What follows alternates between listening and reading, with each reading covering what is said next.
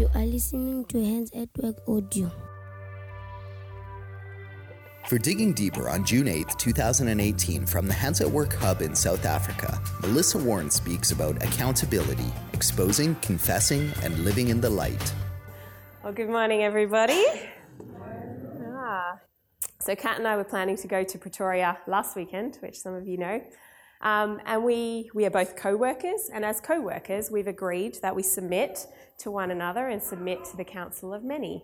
So even if we are considering popping away for a weekend and being away from the hub or from Coachella, we surrender that to the co-workers because we want to make sure we take ownership for the community, and we want to make sure there's coverage for us while we are out, that other people can take care of the needs of the community. Now, I agree with this. I bought into this. I love being a co-worker. It is a privilege and a responsibility to steward. However, there was a very human part of me that reared its head, its ugly head, I guess, that started to justify, well, why should I have to ask? You know, I felt a bit defensive. It's a weekend, right? I should be able to do what I want to on the weekend. The community should be okay for a couple of days. I think I give my life for this ministry. I think I can feel entitled to, surely I can take off a Saturday and a Sunday. You know, often in Zambia I can think, well, I work a lot of weekends, I do bits and pieces. There were many things that were popping up, and I'm not proud of those things. But I want to share to say that I'm human, and I think we all have these types of responses at times. And so I guess as Levy suggested this on the Monday, as I'd been wrestling through this thing, we did submit our plans to the co-workers, and of course they said, yes, absolutely, go have a great weekend. Things will be fine. But I guess it hit a nerve with me when Levy said, I want to share on being accountable. And I said to him, I don't think I'm the right person to share on this. I don't feel like I've got this sorted in my own life to be able to share. So I say that to share. I'm not coming to you from a position today that I have accountability altogether, not by any means. Believe me, there are many areas I still need to grow. But I think with all of our core values, I think sometimes we can think, oh, well, I think I've got that one. Tick it off. Okay, I don't need to worry about that anymore. Okay, move on to the next one. Oh, tick that off. But I think with our core values, they're a continually evolving sense of God wants to continually call us deeper into each of these things. So our core values are basically, they're not just nice things we kind of made up and thought, oh, it'd be good to live by those. It's actually how we read the Bible and how we feel that Christ is speaking to us as followers of him as how we're called to live our lives. And so that's where we've picked them from, that's why we follow them, and that's why we continue to seek to live them out. As followers of Christ, we're called to be shaped continually more and more into his likeness. Anyone taking notes, you can jot down 2 Corinthians 3:18 for that reference. And so I was thinking about, I have shared on accountability in the past, and I was kind of like, well, I've shared on it before, and God's doing something here, and I don't know if I want to share that. But God continues to call us deeper into each of these things as we walk with him, and as he reveals more of his character and nature to us. So,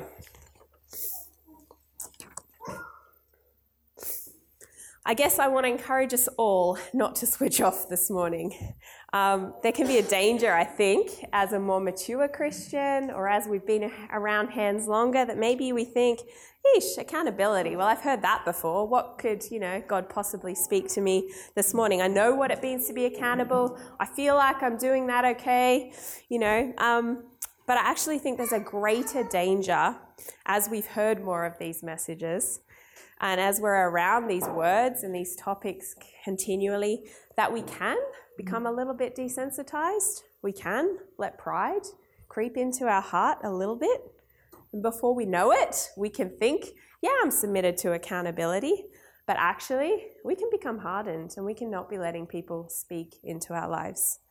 And I think the dangerous thing is we can give off the appearance of being accountable, but deep in our heart, we've actually built up some walls. So I feel like that's what God's been challenging me on specifically. And maybe it's not anyone else here. Maybe you guys have got this. But journey with me today and we'll see what God wants to do for us. So to remind ourselves, accountability, it's a big word. We throw it around a lot. We're going to have this a little bit interactive. I want to hear from people. What's accountability? Let's hear some thoughts. When you hear the word accountability, what does it mean? Living in the light. I like that. Yeah.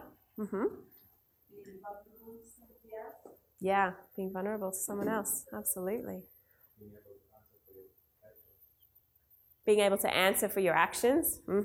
True. Realizing it's not about you, but it's about greater. Yeah. It's not about us at all, is it? It is about others. Yeah. Good thoughts. Anything else burning people's hearts? I think also doing what you say you're going to do. Think of budgets and things like that. If you put plans of action or whatever, and actually doing that and not doing something else. Yeah, big thing. Following through on what we said we would actually do. It's a big one. I found an article that referred to accountability like this, and it was helpful for me. So I'm going to read these words because I think it painted a really good picture. What you've said is all true, and I think bits of those thoughts will pop up throughout this time. But just to read this, by accountability, we are not talking about coercive tactics, the invasion of privacy, or bringing others under the weight of someone else's beliefs or legalism or manipulative or dominating tactics. Rather, by accountability, we mean developing relationships with other Christians that help promote spiritual reality, honesty, obedience to God, and genuine evaluation of one's walk and relationship with God and with others. We are talking about relationships that help believers change by the Spirit of God and the truth of the Word of God through inward spiritual conviction and faith. I like this part. Being what we are, sheep that are prone to wander, accountability to others is simply one of the ways God holds us accountable to Him. Left to ourselves, there is the great temptation to do mainly what we want rather than what God wants and what is best for others. So what is meant by accountability? We are talking about teaching, exhorting, supporting, and encouraging one another in such a way that promotes accountability to Christ and to others in the body of Christ, but never by manipulation or domination. And my slight addition to the end is that it should always be motivated by love. I think that, I won't add to that, I think it speaks well. But I also just want to mention on accountability in hands that accountability is two ways in hands. Now, I know that's not always the way of the world or maybe what we've experienced. Often accountability is presented as a bit of a top-down. So yes, of course, you're going to be accountable to your boss and your boss will be accountable to his boss. But in hands, we live in that upside-down kingdom, and accountability is actually a two-way street. As a hands leader, I'm responsible to hold to account those who I'm serving. But those who I'm serving also have just as much right to speak into my life and to challenge and hold me accountable. So it's a two-way commitment and responsibility. No one gets out of this. It's got to go both ways.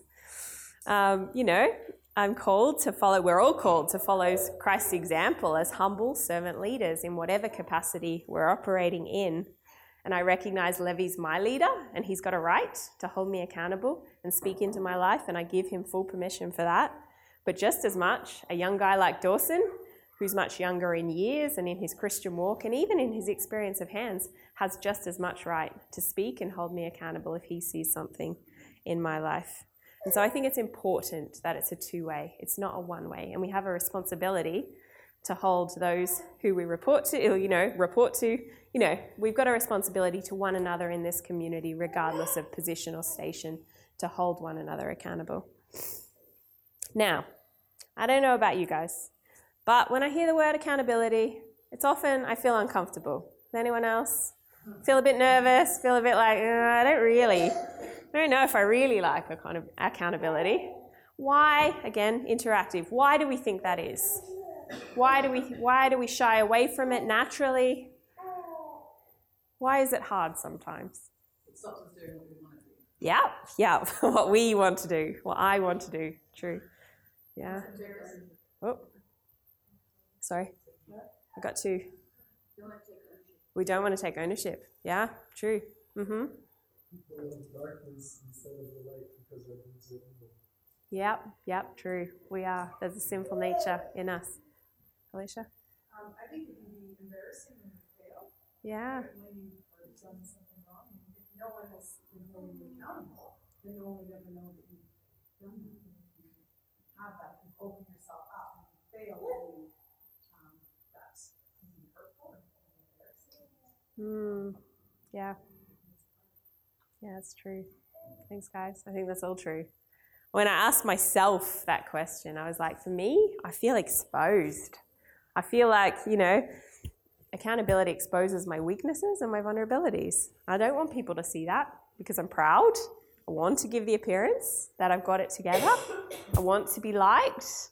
I want to have people's approval. It feels good when people praise me and think, hey, yeah, she's great. She's got it all together. I don't.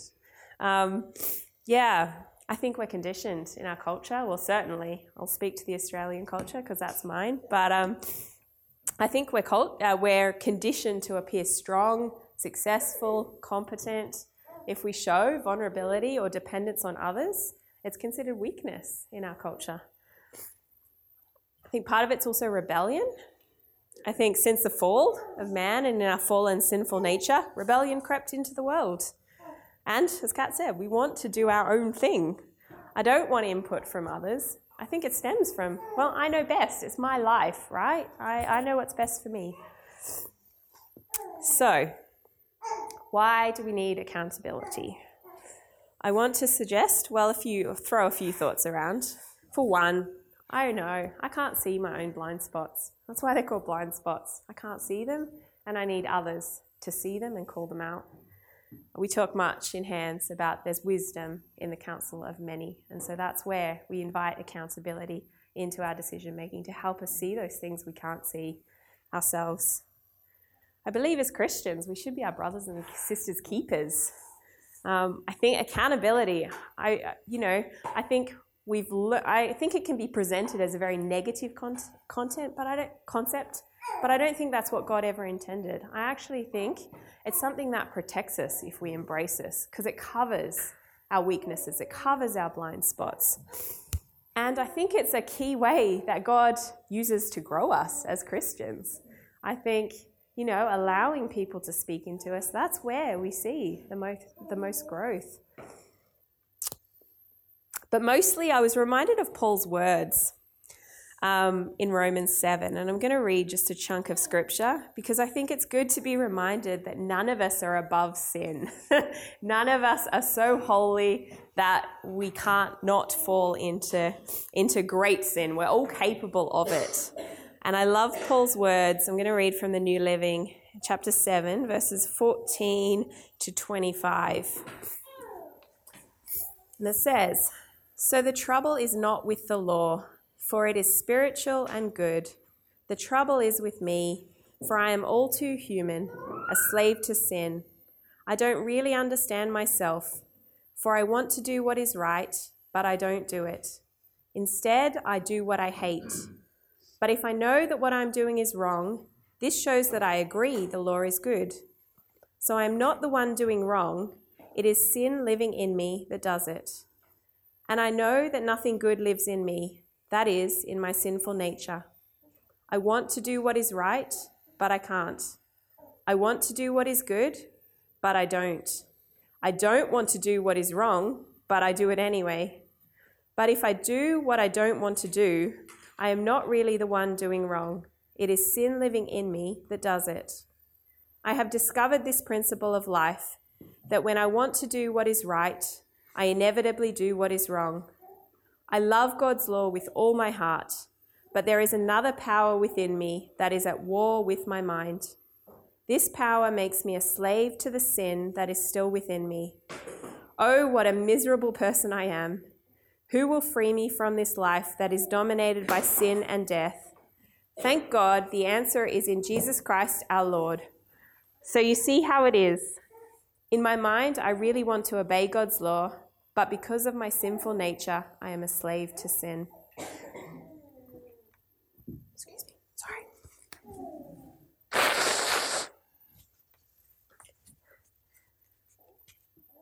I think that says it all. We want to do what is right, we want to do what is good, but there's a sinful nature at war within us that inevitably I end up doing the things that I don't want to do. So I want to look at a part of King David's story today. I love David. He's my favorite character in the Bible for sure. I'm not going to read it all, but I'm drawing from the story that happens in 2 Samuel chapters 10 through 12. So you're welcome to note that down and go and look at it. But I think they're passages we should all be mostly familiar with. So in chapter 10, the Israelites are battling against the Ammonites in a series of conflicts and situations. There's a lot going on there. But basically, at the end of chapter 10, the Ammonites have fled from the Israelites, knowing they couldn't win. They run back to their city of refuge. The battle ceases.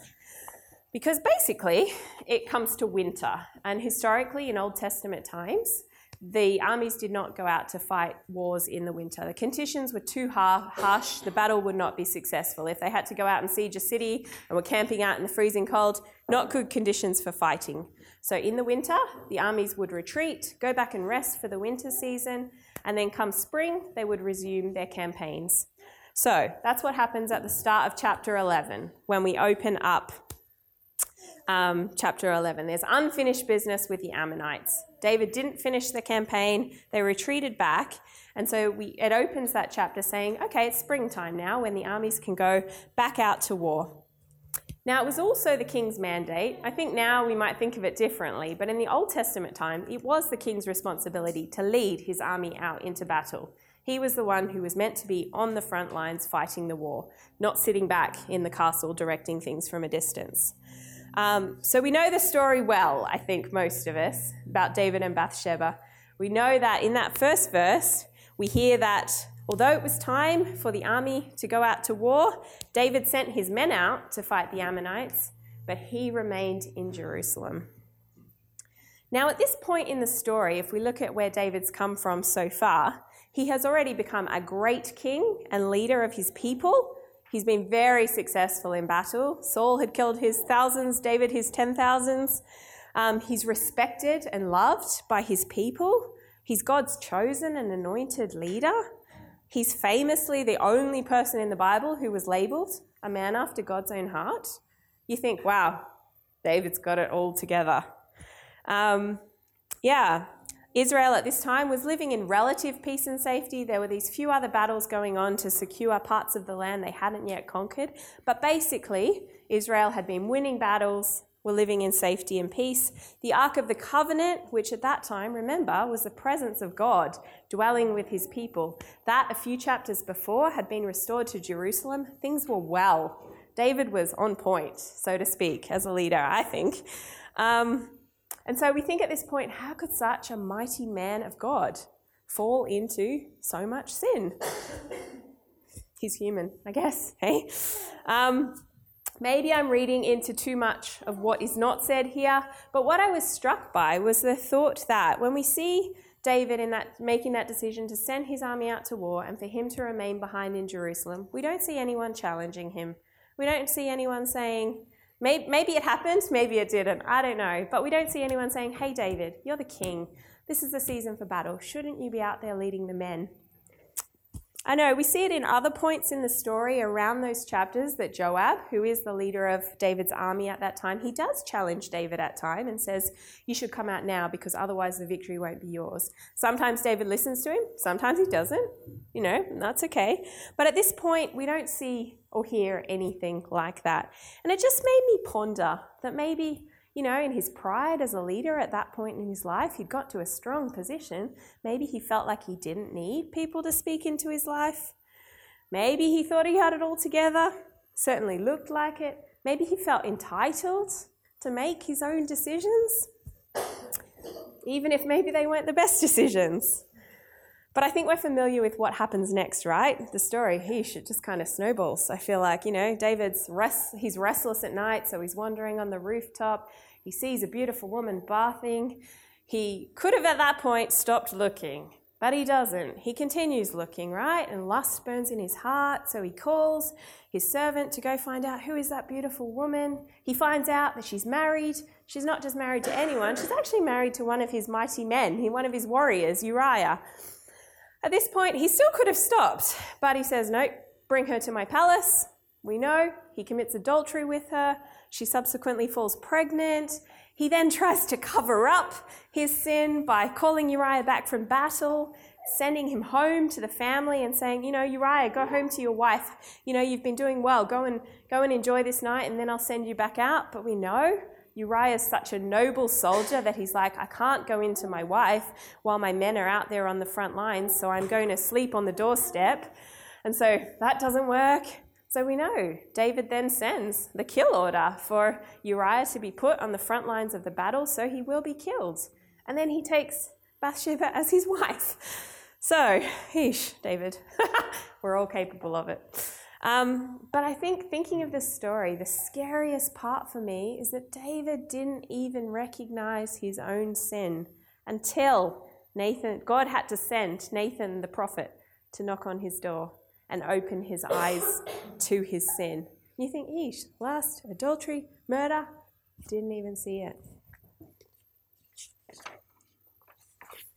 I want to suggest sin has a way of blinding us.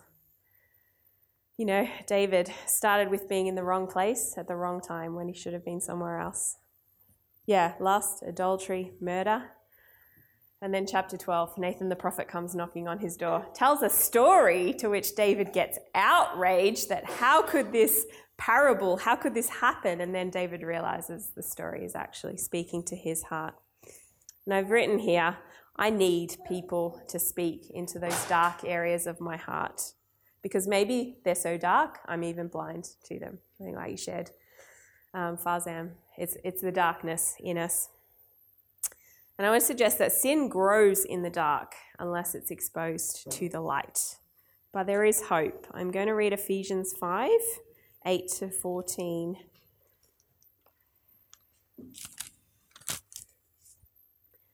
It says, "For once you were full of darkness, but now you have light from the Lord. So live as people of the light. For this light within you produces only what is good and right and true. Carefully determine what pleases the Lord.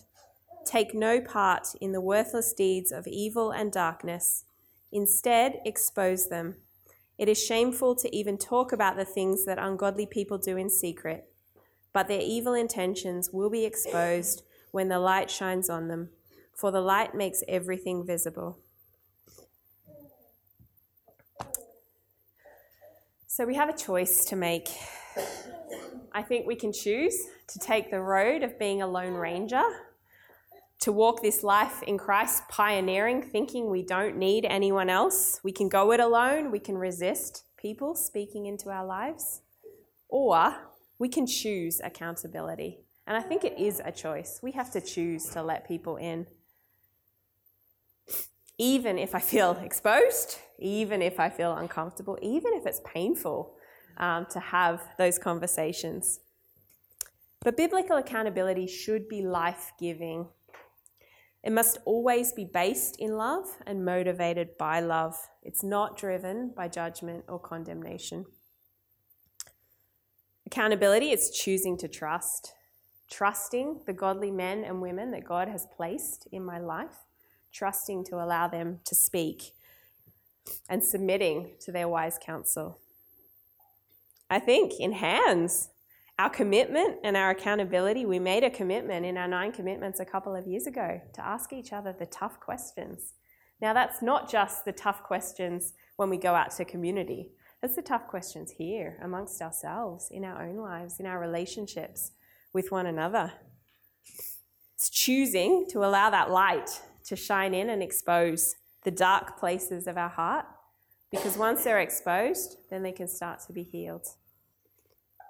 James 5:16 says, "Confess your faults to one another and pray for one another that you may be healed."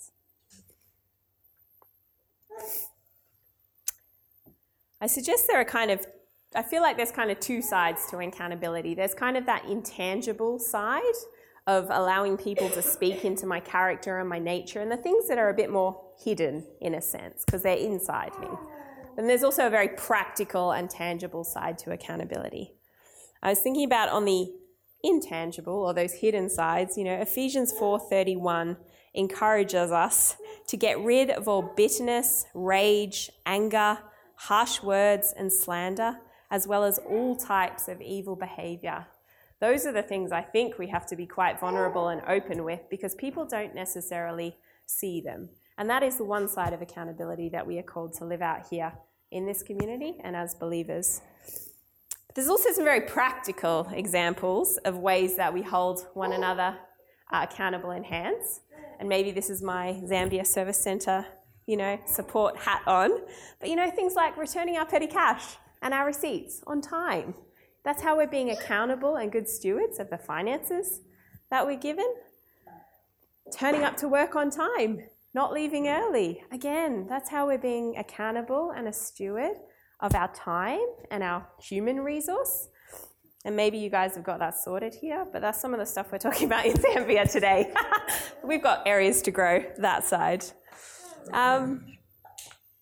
Our WhatsApp groups, I think, service centres here, we certainly have a WhatsApp group with all our service centre leaders in our region, and each service centre has a group, and each person is asked to report in the morning and in the evening as what are you planning for the day, and then at the end of the day, how did it go?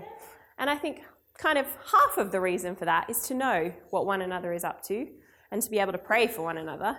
But, about half of that is also to hold one another accountable. Like you said, Carolyn, it's about those priorities, right? Where we say, okay, I'm going out to this community with this priority today, and at the end of the day, well, how did I do with that? Did I do it? If I didn't do it, why didn't I do it? And I invite people to ask those questions of me because it's good for me. And just to remind ourselves, I think accountability is for our protection and for our growth. So, in starting to wrap up, I do want to appeal to us all today that we must hold one another accountable. Not just for our own sakes, but actually for our lives. The lives of our children and our grannies in our communities are on the line. And I guess let me explain why I say this. So I visited Duduzo's family this week in Maluti.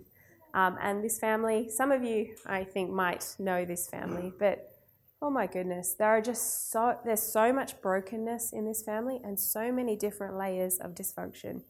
And these children in this family have been on my heart and in my prayers all week, and I will continue to carry them that way. Yes, and that's my side note. How are we doing with praying for our children and our caregivers and our care workers by name every day? We made that commitment, 2 October gatherings ago, and we were reminded strongly last October gathering. But I want to remind us, I hope we got up this morning and we prayed for children and caregivers and care workers by name. Side note. But as I've been reflecting on Duduzo's family, I think the only answer I can come to is that Jesus needs to break into their hearts and their lives, and it's only him that can heal and restore and transform their lives. Now, God uses us. We are the people going out to Duduzo and his families, the care workers, the service centre, the RST, people from the hub. We go out and God chooses to use us as fragile, broken creatures. But I believe I can only be most effective when I'm actually allowing God to heal and restore and transform my brokenness first and foremost. And I think the way that God chooses to do that is largely through accountability. And so I have a responsibility to be the best version of me, that when I'm going out to the Duduzos, and we know he just represents, I could rattle off so many children's families that are desperately need of Jesus. But if I'm not allowing God to do a deep work in me, I go empty. I don't go taking Jesus to these families. So I think we are very uniquely placed in this community, which we can either see as a blessing or as a curse. If we're honest, let's be honest.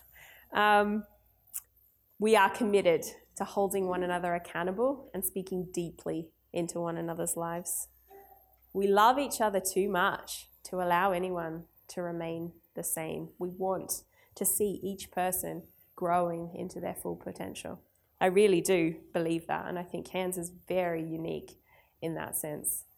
And it's a beautiful thing to watch. Because I think of so many volunteers and team members that come and they think, I was coming to serve Africa. And I know, I've said this of myself, God's done so much more in me than I feel like I've given out. But that's how beautifully God is using this community and this ministry. But it's not going to be easy. It's not going to be comfortable. We're going to get defensive. It's going to feel painful at times. It's going to be rough. But I trust when the motivation for accountability is out of love, that it will bear fruit. And that's what we have to hold on to. So recently, we've been studying Ephesians 4 a little bit with our service centres in Zambia. That's why a few scriptures have come out of there today. But I love Ephesians 4:16. I've been coming back to it constantly. And I will read it. It says, He makes the whole body, so this is talking about Christ, He makes the whole body fit together perfectly. As each part does its own special work, it helps the other parts grow, so that the whole body is healthy and growing and full of love. Sorry.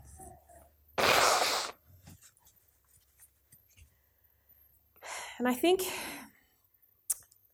I love the language. Maybe it's just this translation. But as each part does its own special work, it helps the other parts to grow so that the whole body is healthy and growing and full of love.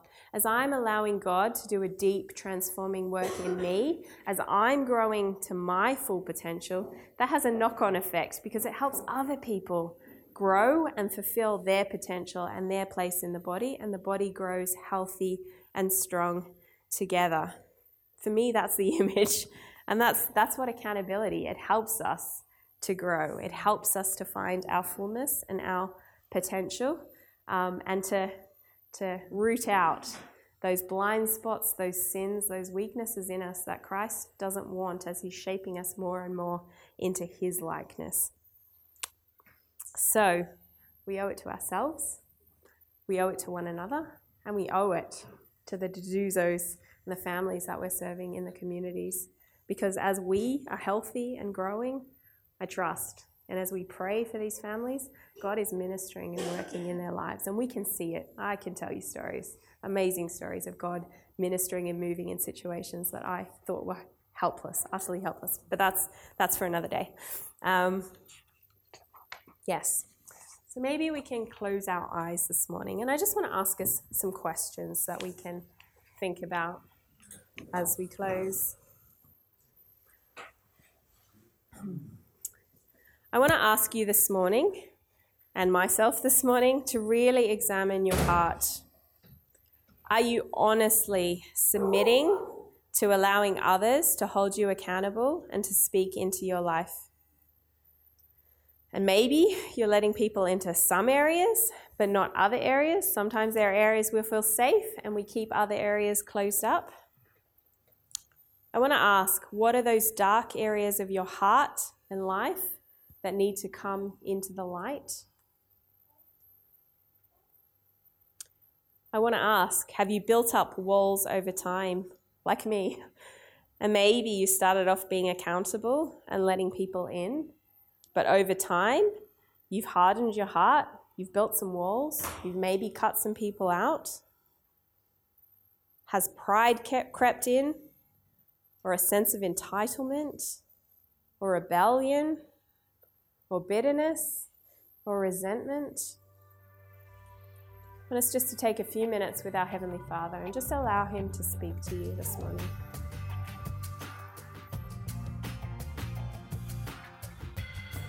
Thank you for joining us. www.handsatwork.org